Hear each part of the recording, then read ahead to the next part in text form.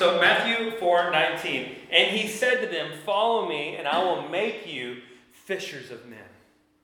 What an amazing statement by Jesus to just normal, everyday people. You know, I was thinking about it this week.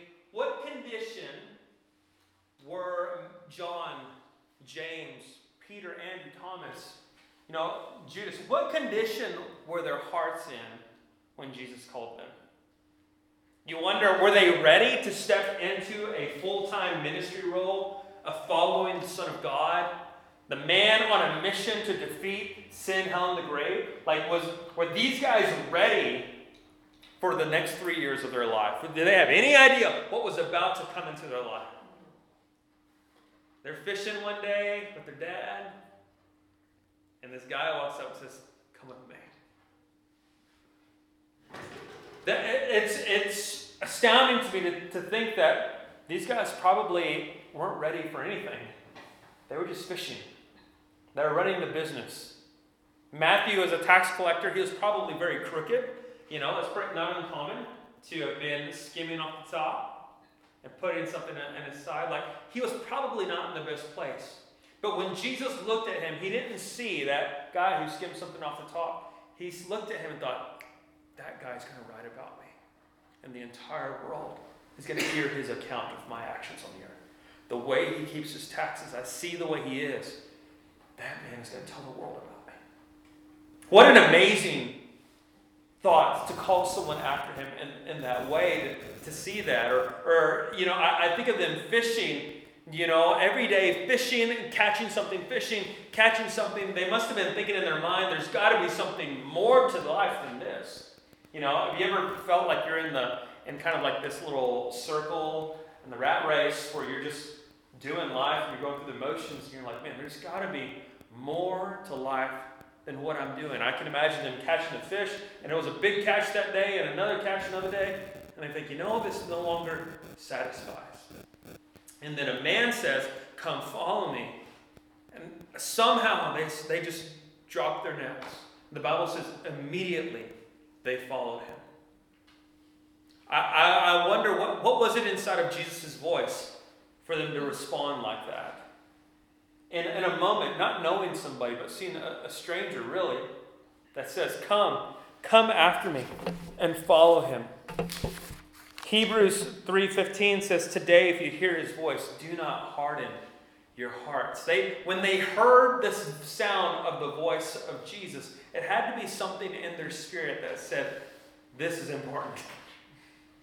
To leave the family business, to leave everything, to leave the legacy of their family. When you're a son of a fisherman, you're a fisherman. You're a son of an electrician, you become an electrician. It was something that was in the family, And they are basically saying, Dad, we're not going to carry on your business. That can be a tough thing for a parent. That can be a tough thing for a dad to be looking to hand your stuff off to, and they're not there. So that was kind of a heartbreaking moment. It almost, you gotta wonder how they dealt with that internally, because by saying yes to Jesus, they were saying no to their father. A lot of times, our closest relationships are what stand between us and following Jesus. The people that we are most connected to here, they are the ones who actually stop you from following the Lord. Not by them saying, don't follow Jesus, but their position in your heart. It was following Jesus that was the call for James and John.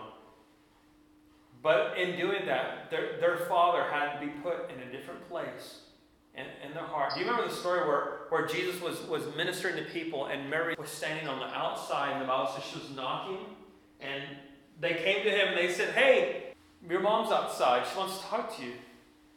And he's like, who are my mother? Who are my brothers? Who are my sisters? He had switched gears. He had stepped into his mission.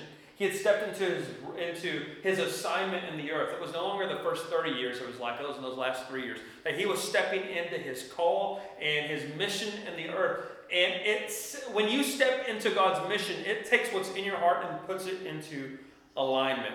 It puts it into perspective.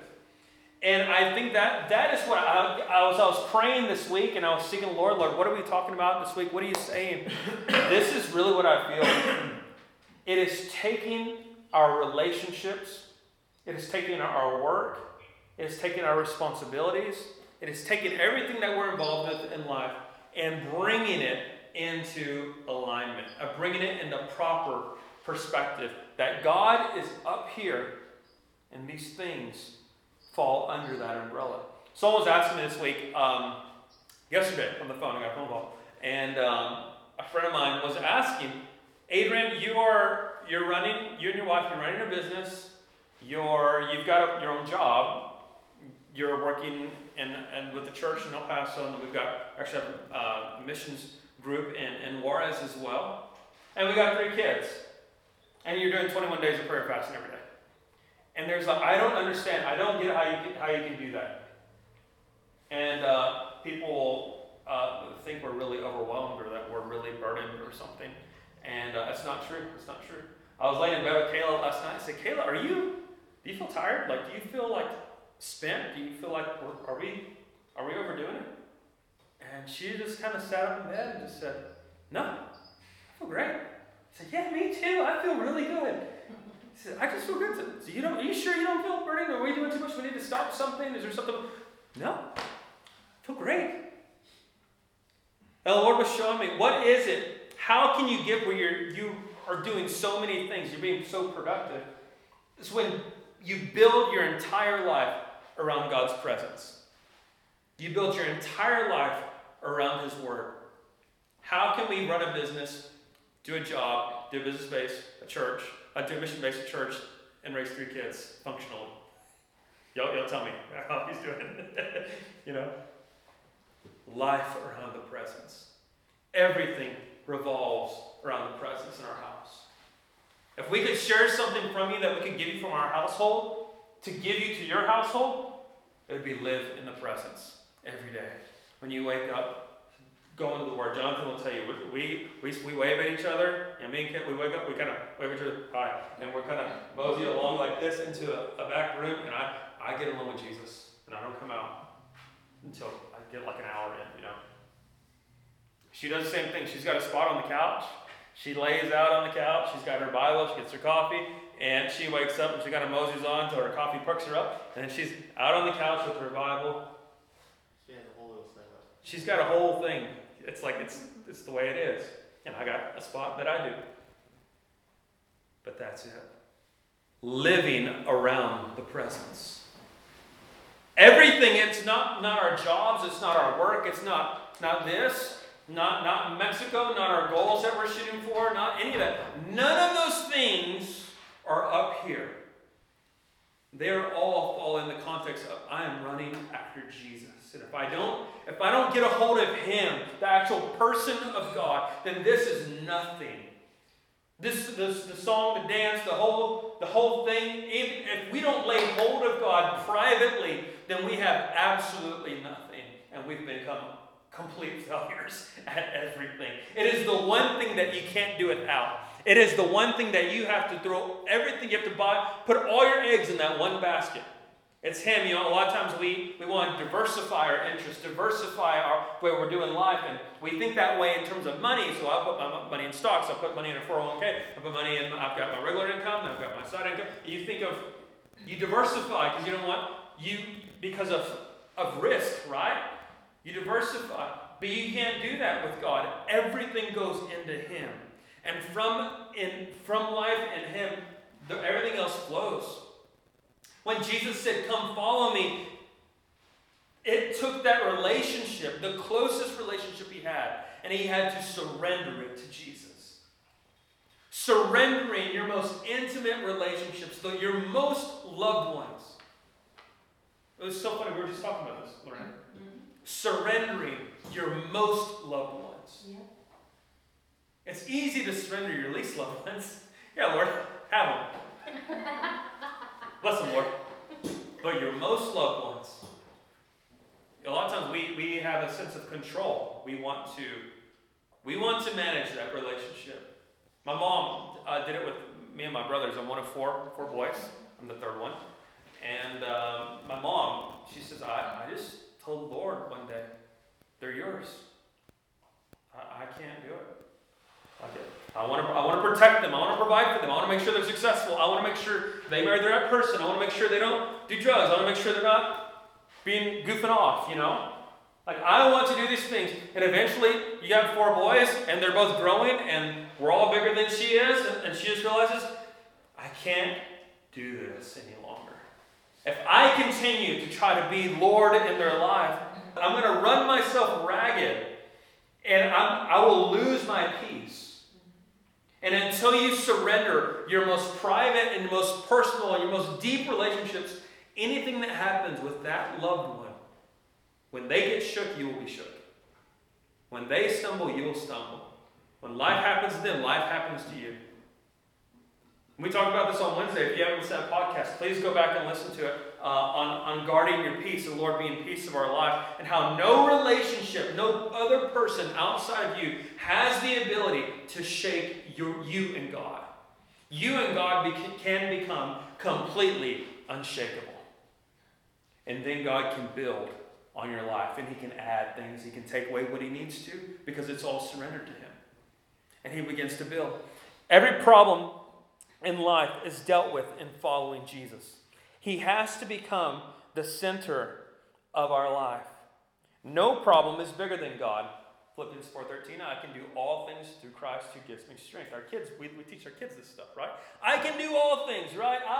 It's an attitude. I can do anything with Jesus.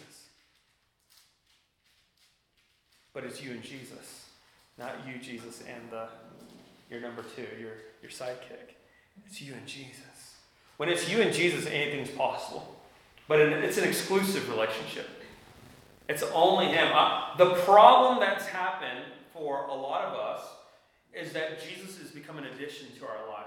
And that is not what happened here when Jesus called the disciples. He didn't say, let me become a part of your life. He didn't say, let me join your boat. He said, leave your boat and come after me. He is not looking to improve our lives. He's looking to give us a completely new life. He's not looking to be an addition. He is looking to replace that life. Addison, when she was little, we were debating whether we were going to baptize her or not, and because she was so small, but we only had a limited time with her. She was kind of coming and going. We thought, we really like to wait until they're like 12 or so before we baptize people. And we didn't baptize her, but she was telling us, she was only like 4 or 5 years old, so we didn't want to baptize her that young. She was telling us, we said, Addison, why do you want to be baptized? We really want it to be an important moment in her life. Why do you want to be baptized? And this is a girl whose parents were not good, and so she was in the foster system.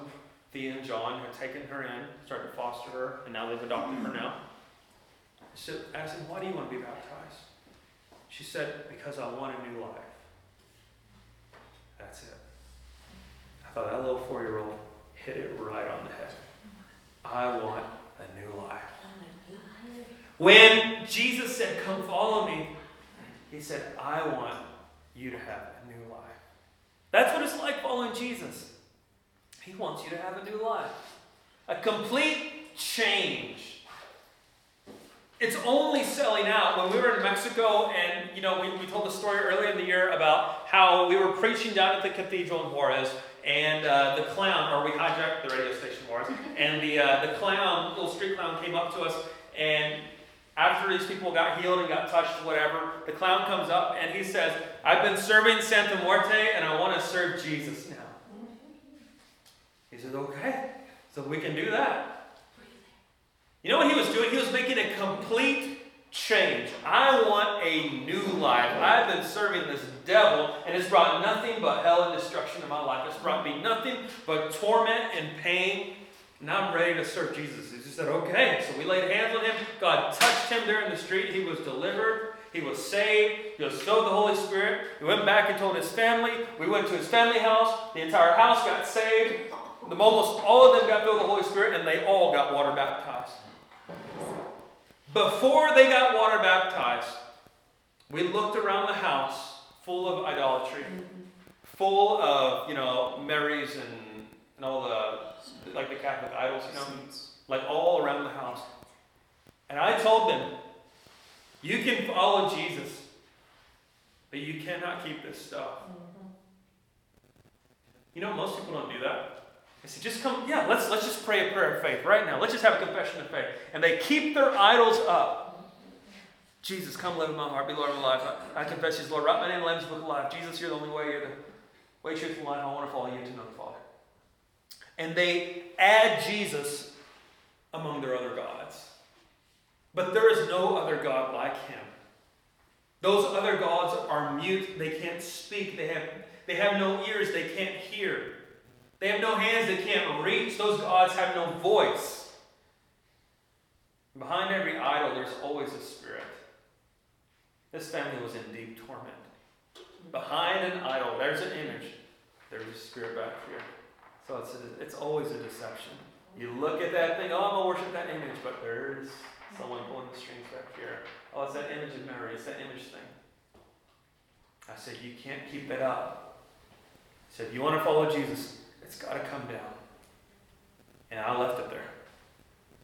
You know, a lot of times we make it so easy to follow Jesus. But the truth is, if you look at a scripture like this, drop your nets and follow me. That is not easy to do. That was a very hard thing to do. I would like to think that, oh yeah, sure, Jesus, I'll follow you. Leave my dad. No, they left their father. They left everything to follow him. The reason why we don't value our faith or value our Christianity is because it's cost us nothing. We've got it so cheap. We got it with lights and smoke screens, and no one called us down and challenged us to walk up front. When Victor's family was here, I said, if you want to come to know Jesus, their family comes and they stand right here because they need to feel it in their heart. I'm not interested in just praying prayer. I need you to feel this. And this guy's at their homes, we said, do you want to do this? And they said yes. And it took 30 minutes for 7 grown men to carry out all of the idols in their house. That is a lot of idols. One after another. From here, that's got to go. Here, that's got to go. Yeah, we're going to make a video of it because we got a lot of footage. It's really beautiful. Where's another one? It's got to go. And we hauled those things out and we put them outside. They decided, we're going to follow Jesus. They made an exchange. It's selling out. A lot of times, we go, in my experience in church culture in the United States, is you teach a message on selling out to youth. We tell the youth, you got to sell out to God. You got to put down whatever you're doing to follow God. And it's a youth message. But we never told the adults that you had to sell out to Jesus. They never heard it. They thought it was an additional thing.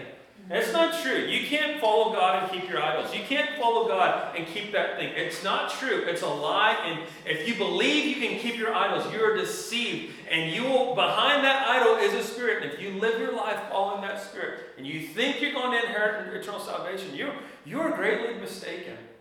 Oh, I believe I have liberty in God, and I can drink, smoke, and chew, and run with those that do. That's the thing.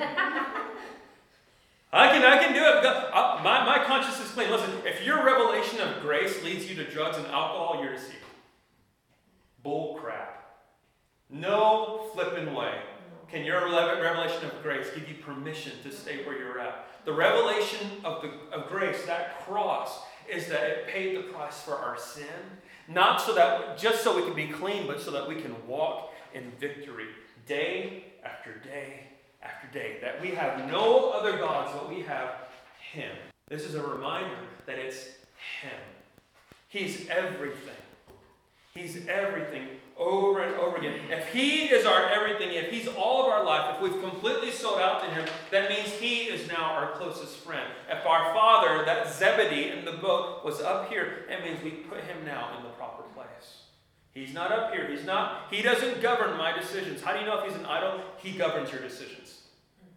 If He says go, you go. If He says no, you don't. That's called an idol. If He says do this, you do it. If He says jump, you say how high? That's called an idol.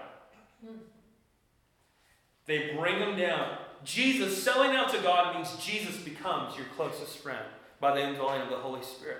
God the Father, God the Godhead, God the Father, Son, Holy Spirit, He becomes your closest friend. You know how me and Kayla's marriage works? Even though we're both running nonstop, because she's not my closest friend.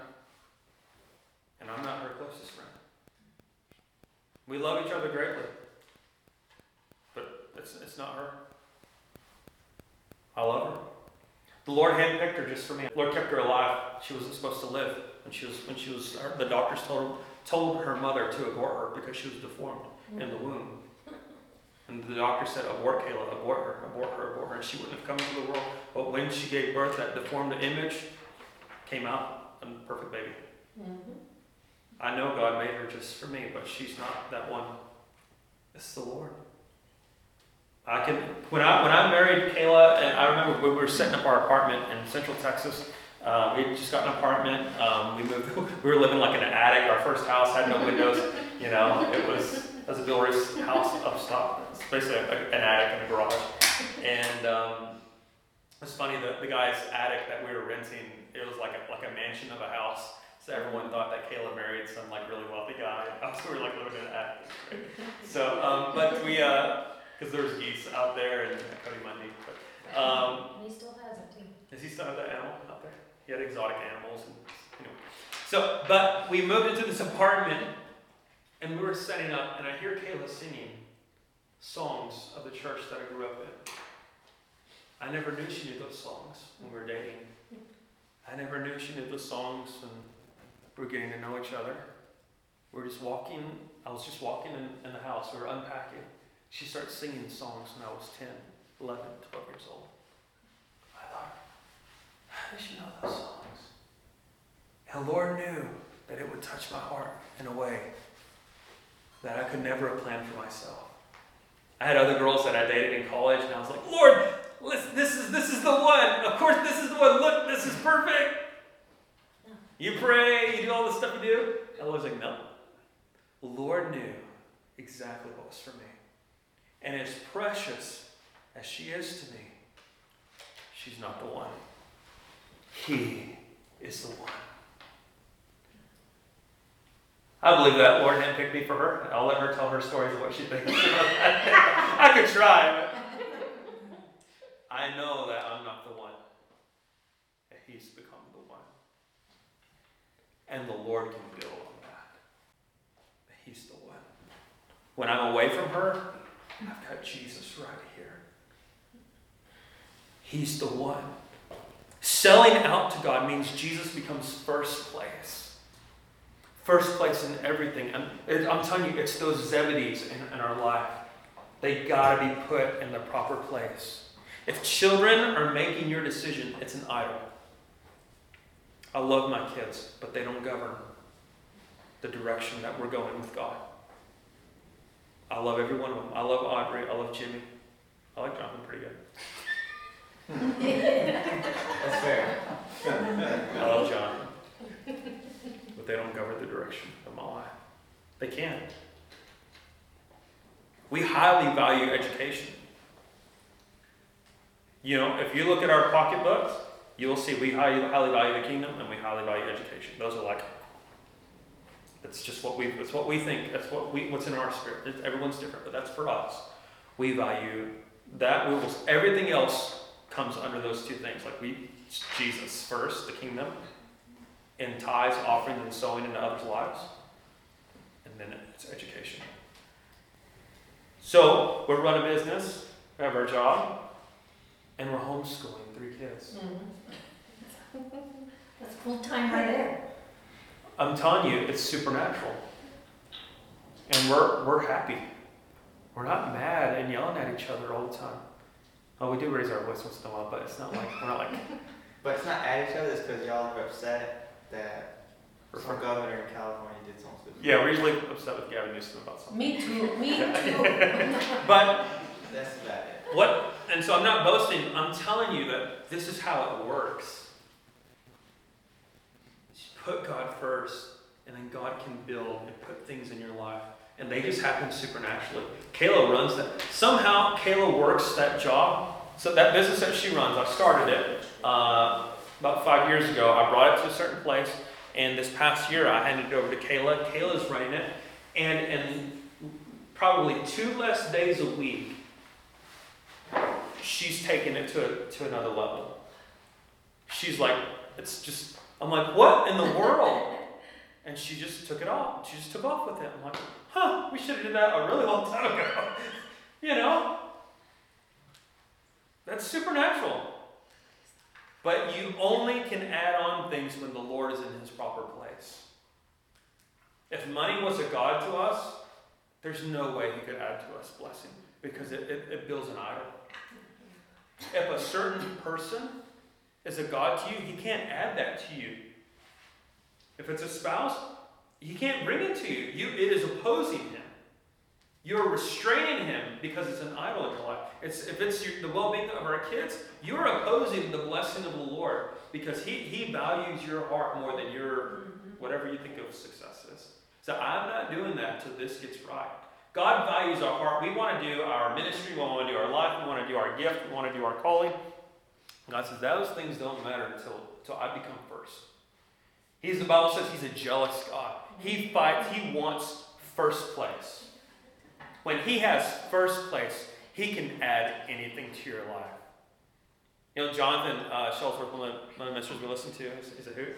But the one of the things the Lord told him, he says, when everything means nothing to you, I can give you everything. We left all of our home in Brownwood to go to Mexico and live with camping gear in Juarez. You know what that is? It was a moment of leaving everything to follow him. It wasn't just that. It was leaving our life, our home. It was my parents, my family, the people that I love, my brothers that are close to me. My kids were in an amazing school. We pulled them out of that school, and that was a heartbreaker for us. Pulled them out. Our kids, Jonathan, old enough, he paid a price to go to the mission field. Jimmy paid a price because of our obedience. They paid a price. And we left everything. But what happened was everything was up here with the Lord, and it brought it in right perspective. And now the Lord has brought back to us so much more than what we left. He's brought us back. He's extended our family. We didn't lose family. We've gained family. We didn't lose finances. We've gained. We were working for the people, and now we've got our own thing. Everything we laid down for the Lord has come back, but it's come back in its proper place. What's it look like if God's the center of your life? He's your closest friend. He's your provider. No job you currently have or will have will ever be more than a tool of provision. That He is your provider. Is God your provider, or is that job your provider? Is the question. That's ultimately what's happening. I get phone calls. Hey, please pray for me about my work. You don't need prayer for your work. You need to repent. Thank you. Prayer for your work is not going to help you right now. God has to become first place. And what's really happening with believers all around the world is they're getting a gut check. Have you left your Zebedee? Have you put down your nets to follow Jesus?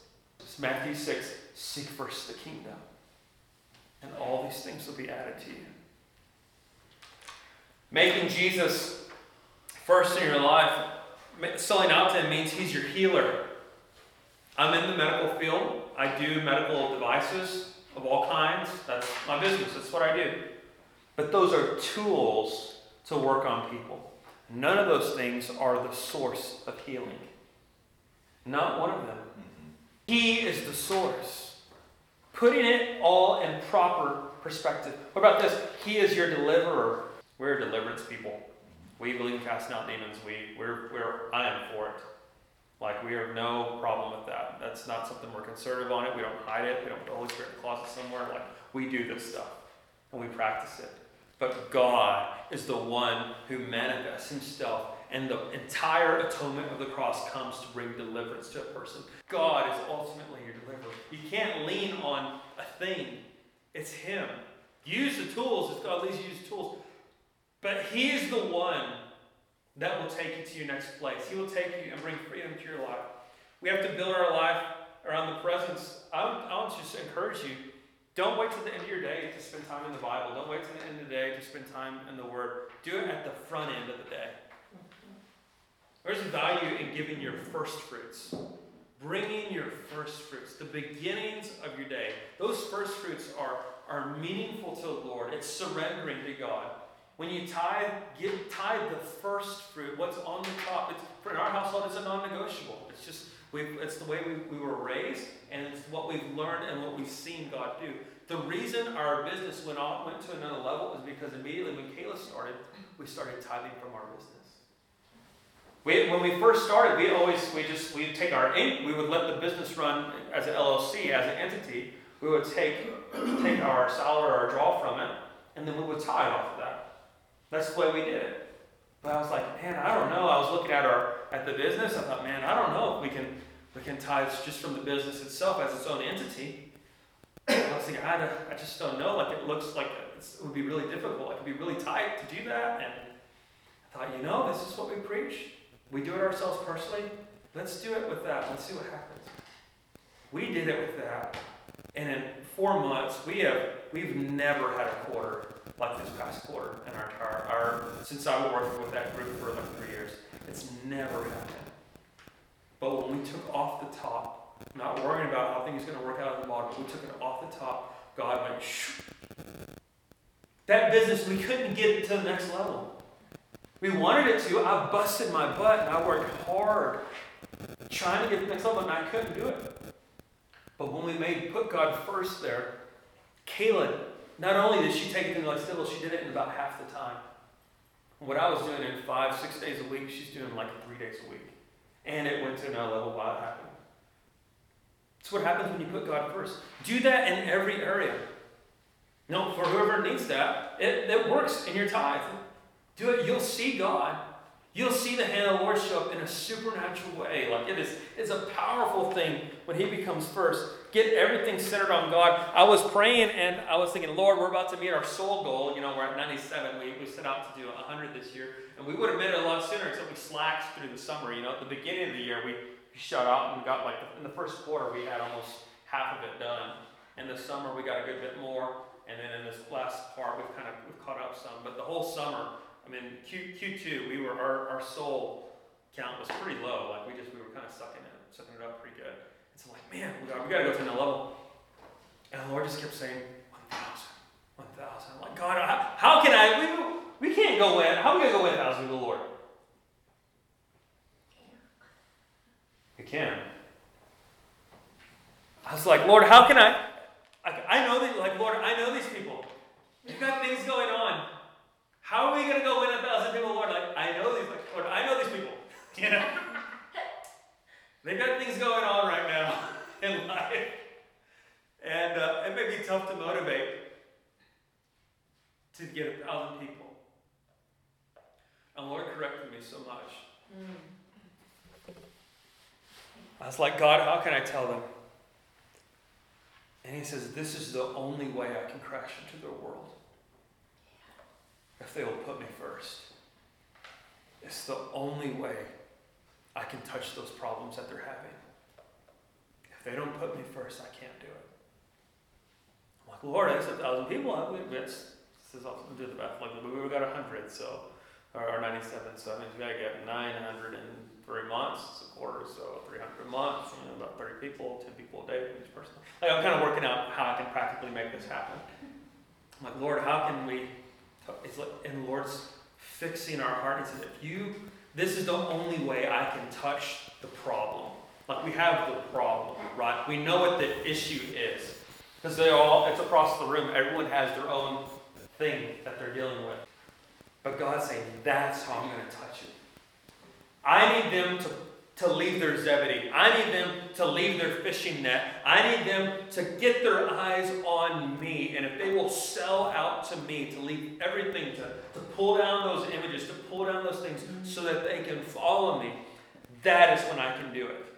That's when I can show up in their life. That's when I can touch the problem. The problem is there because we're not sold out to the Lord yet. There's still somebody there. There's still something It doesn't mean that that there aren't errors or that people don't have things to fix, but it does mean that there is something there that doesn't need to be there. And God needs us to leave that Zebedee. He desires to touch us. That family did it. I mean, they had a Bible story happen right in front of our eyes, tearing down their idols. One after another after another. That father, we laid hands on him.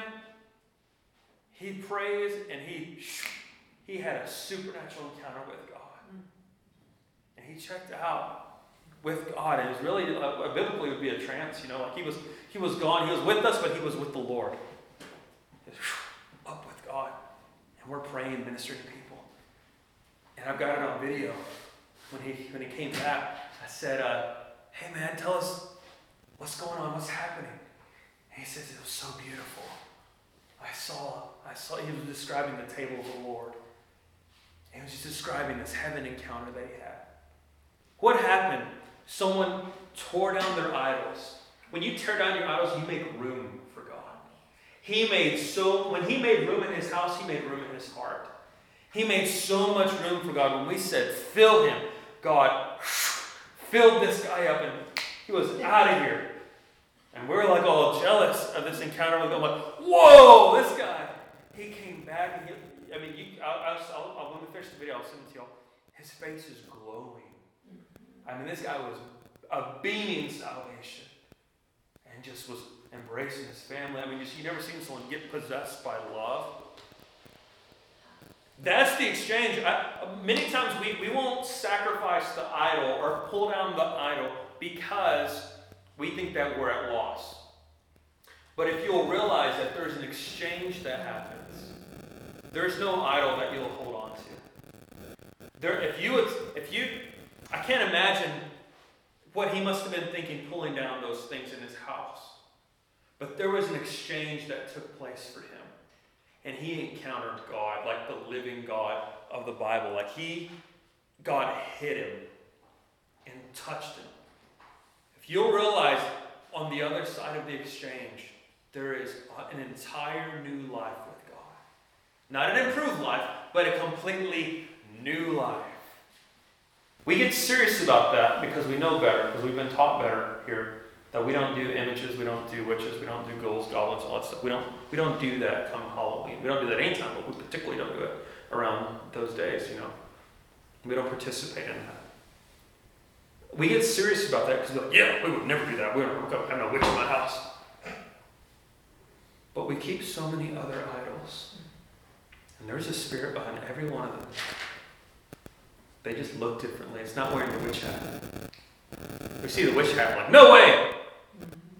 But you got your Zebedee. That's why we're not supposed to. People were never meant to be worshipped. It's not in them. We're not. That's what happens to celebrities, and we've all seen what happens to celebrities. They're fine, and they get into Hollywood, and all of a sudden they start getting worshipped and idolized, and it messes them up. It destroys their heart. They were never meant. It was never meant to happen like that. I was scrolling through my Facebook, to do videos, and this Justin Bieber thing came up, and he's wearing his skinny jeans and shirtless, singing with his back hat, and he's got this physique, and these girls are screaming, I'm like, wow, this is wild. And the girls are screaming, Justin Bieber, and men were never meant to be worshipped. Women were never. They were never meant to be worshipped. It happened in the book of Acts, one of the kings. And they said, the voice of a God and not a man. And he didn't give the glory to God. The Bible says that. It didn't go well. Let's keep going. 1,000 souls for Jesus.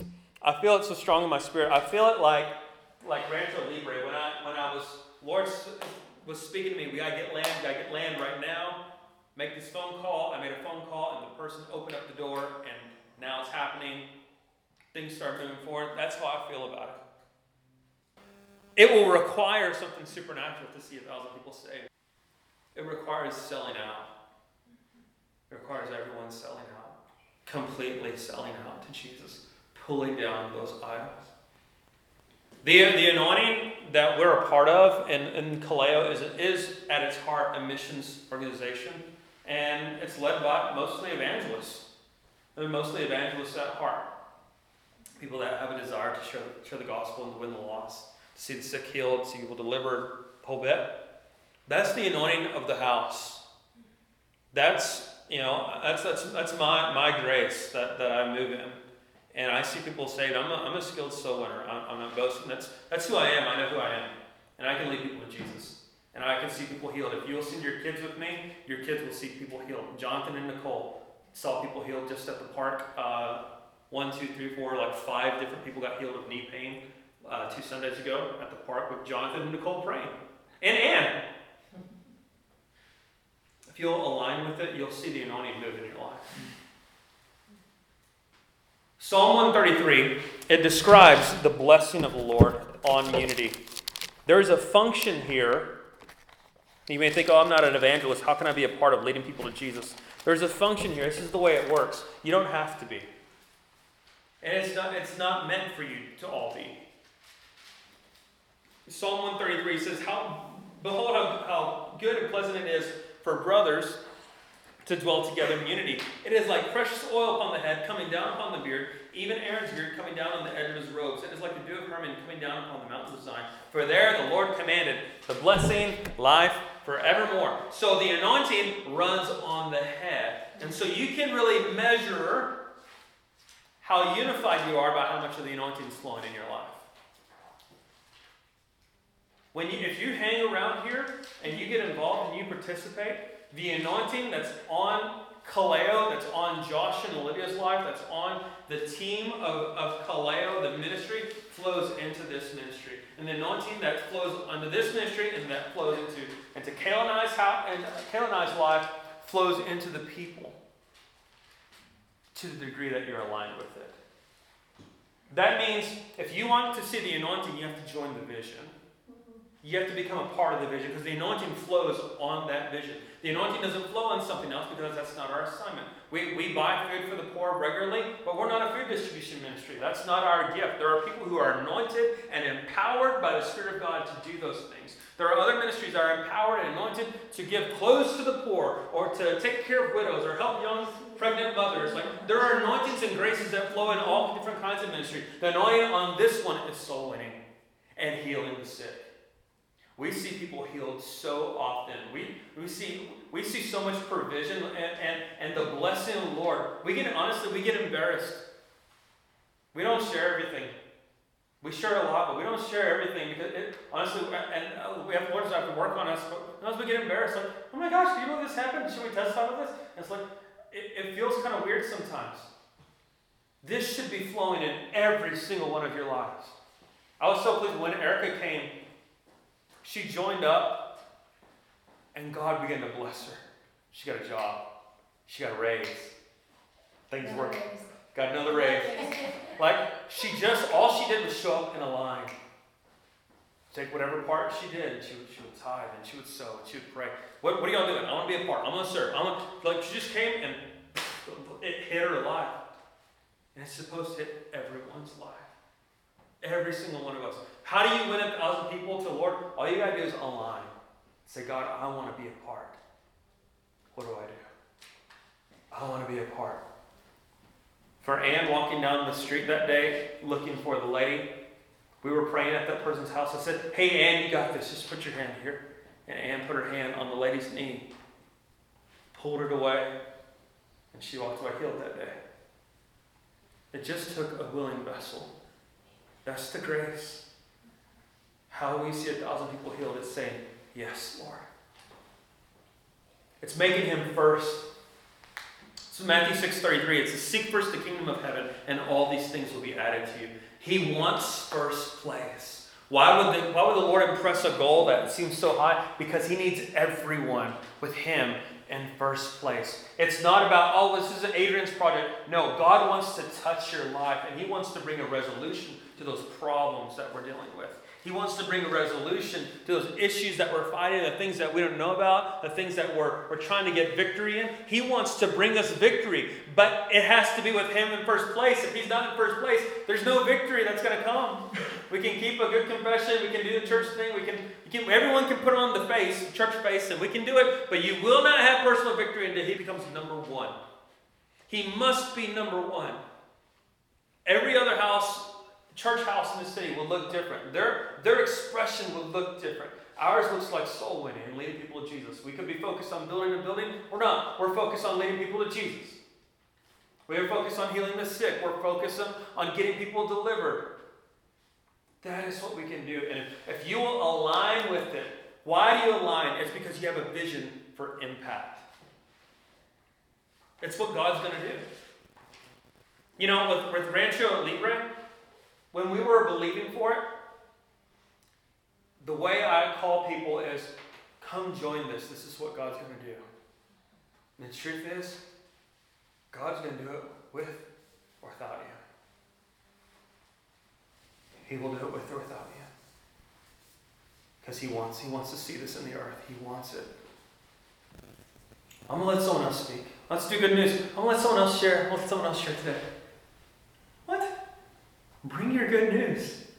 Look at Audrey. She brings her good news every time. We're here. We're here to praise the Lord today. That's my good news. Follow that example. What has the Lord done for you? I'm going to let someone else share. What? No. I want to kick people off the stage if we have too many people to share. Share what the Lord has done in your life. He blessed me. He gave me a raise. He kept me going. I was going to give up, but I didn't give up. I wasn't going to be here, but praise God, I made it here. I was not going to do this, and here I am. Find something to give thanks for. Find something to be a part of. Seeing the Lord do this, it's going to be huge. I refuse to believe that the biggest testimonies of 2021 have already happened. I oppose that way of thinking. The biggest things that God wants to do in 2021 have not taken place yet.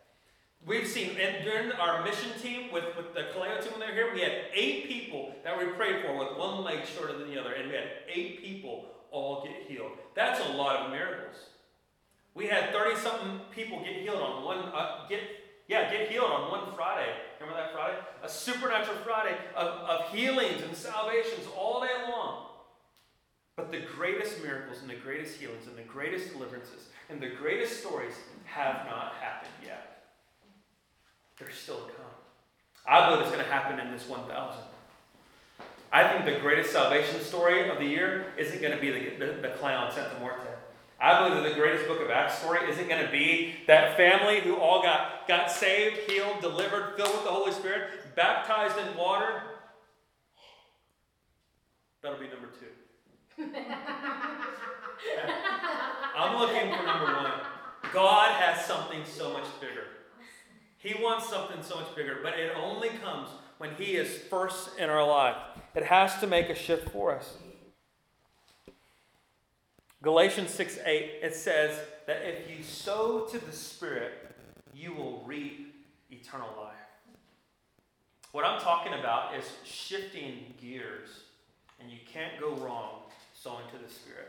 Sowing to the Spirit looks like different things. When leaving a Zebedee for Jesus is sowing to the Spirit. Many times we want God to tear down our idols, but that is completely not biblical. God, take this from me. Let me tell you, that's a stupid prayer to pray. Don't do that. You shouldn't say take. That's not the way to do it. In fact, it's just dangerous. Don't do it. God said, you go tear down your idols. Don't say take it from me. That's not the way to go. God never, there's no biblical precedent for that. You go. You say, God, I will pull this down. You know, when you say, God, take it from me, it's no longer an offering. In fact, you can't pray, take it from me, and there not be a little bit of fear. It's an open door. That's why we don't pray. I give this to you. I have my will, my own ambition. I don't say, take it from me, God. Just close the door. That's what we pray. Close the door and open a door. Close the door and open a door. It's all God's sovereignly opening and closing. Can He do that? Yeah.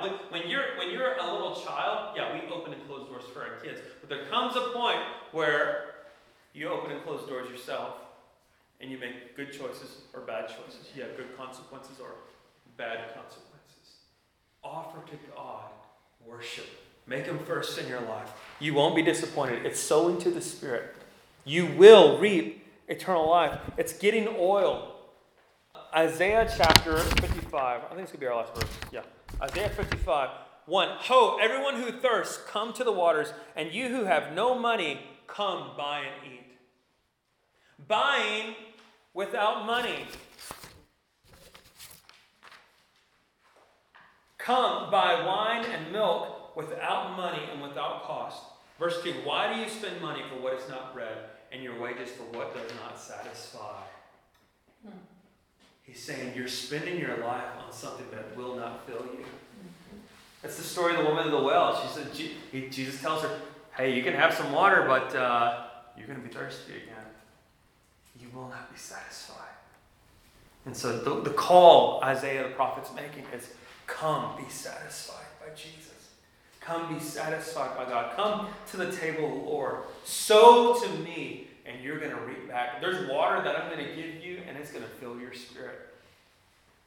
Listen carefully to me, and eat what is good, and delight yourself in abundance. Incline your ear and come to me. Listen that you may live, and I will make an everlasting covenant with you, according to the faithful mercies shown to David. Matthew chapter 13, verse 44 says, the kingdom of heaven is like a treasure hidden in the field, which a man found and hid again, and from joy over it, he goes and sells all that he has and buys that field. Over a treasure. Again, the kingdom of heaven is like a merchant seeking fine pearls. And finding one pearl of great value, he went and sold all that he had and bought it. I like guitars. And, I've got a Martin. I bought it when I was in college. And I didn't have any money. I bought it on a credit card. I was probably like 22 or something like that. It's really old. It's been all over it's been all over the planet. It's been the Philippines and Kosovo, everywhere, Africa. I like guitars. And the Bible says the kingdom of God is like a merchant seeking fine pearls. Just like if I found that one guitar, like, oh, look at that. And then I go back and say, hey guys, I love you, but we're selling the house. We're selling the cars. We're selling our things. We're selling everything to buy that one guitar. That's what it says here. It says the kingdom of God is like that. There was a man who was a merchant seeking fine pearls. And over finding the one pearl, the one thing that brought him life, he said, I got to put the house for sale. I got to put, the dog's got to go. Can we get something for the dog? Maybe not that one. Can we get something for this dog? Let's see what can we do. We got some old bikes. Let's get something for the bikes. Let's sell everything. Sorry, kids. I know you like those bunk beds, but they got to go. I know you like the iPad. The iPad's got to go. Everything goes. Why? Because we found a pearl. He says that's the way you take hold of the kingdom. You let go of everything. Putting Jesus first in your life. I have a challenge for you today, and it's to make him Lord. I think that most of us probably got saved. We didn't leave much to follow him. It cost us very little. In Afghanistan right now, people are baptized. They have a saying. This is extremely dangerous. Christians are being hunted. But they get in the water and they're being baptized. And there's a saying they're saying at their baptism. All of my living and all of my dying is all for you, Jesus. Because the moment they choose to say yes to God, they are not pledging to live for God. They are pledging to die for him. And it produces a different believer. Mm-hmm. It produces a different person. We watched that documentary about that church in China. A hidden underground seminary, 20-something flights up hidden in a building. And the people were hidden away, praying, seeking God together. It wasn't a fancy worship team. Those little clunker Yamaha piano, singing little hymn songs, beautiful to Jesus. So most of these people, they'll graduate and they'll all buy one-way tickets into the Middle East. Our Christianity is not on the same level. No. Let's stand. We can't help that we're in El Paso, Texas. We're not in Afghanistan right now. But I want you to ask the Lord to show you what you need, what your Zebedee is, what you need to lay down for him. He wants you to follow him. And the answer to the problems that you're having, the answer to that really difficult situation you're facing, it's found in following Jesus. That Matthew was a crooked tax collector. Thomas was doubting and full of unbelief. It's in following Jesus. Let's pray. Father, in the name of Jesus, Lord, I just ask you, we invite your Holy Spirit to come. If you want to pray this, I'm going to lead you in a prayer so we can deal with idols, because we want to be done with them. We want them gone out of our life. But if you want to pray this, you can. I'll lead it out. Say, Father, I want to serve you with all of my heart. I don't want to follow any other gods. I only want to follow you. I want you to be first in my life. Show me if I have any idols I need to tear down.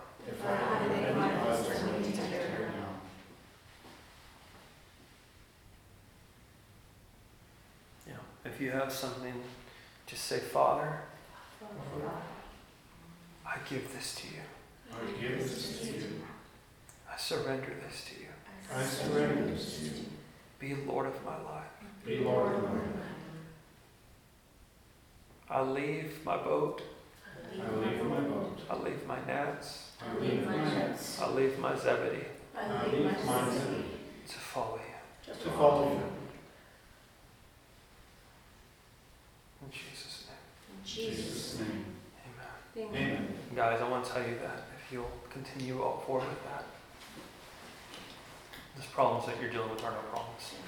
And he'll bring an answer.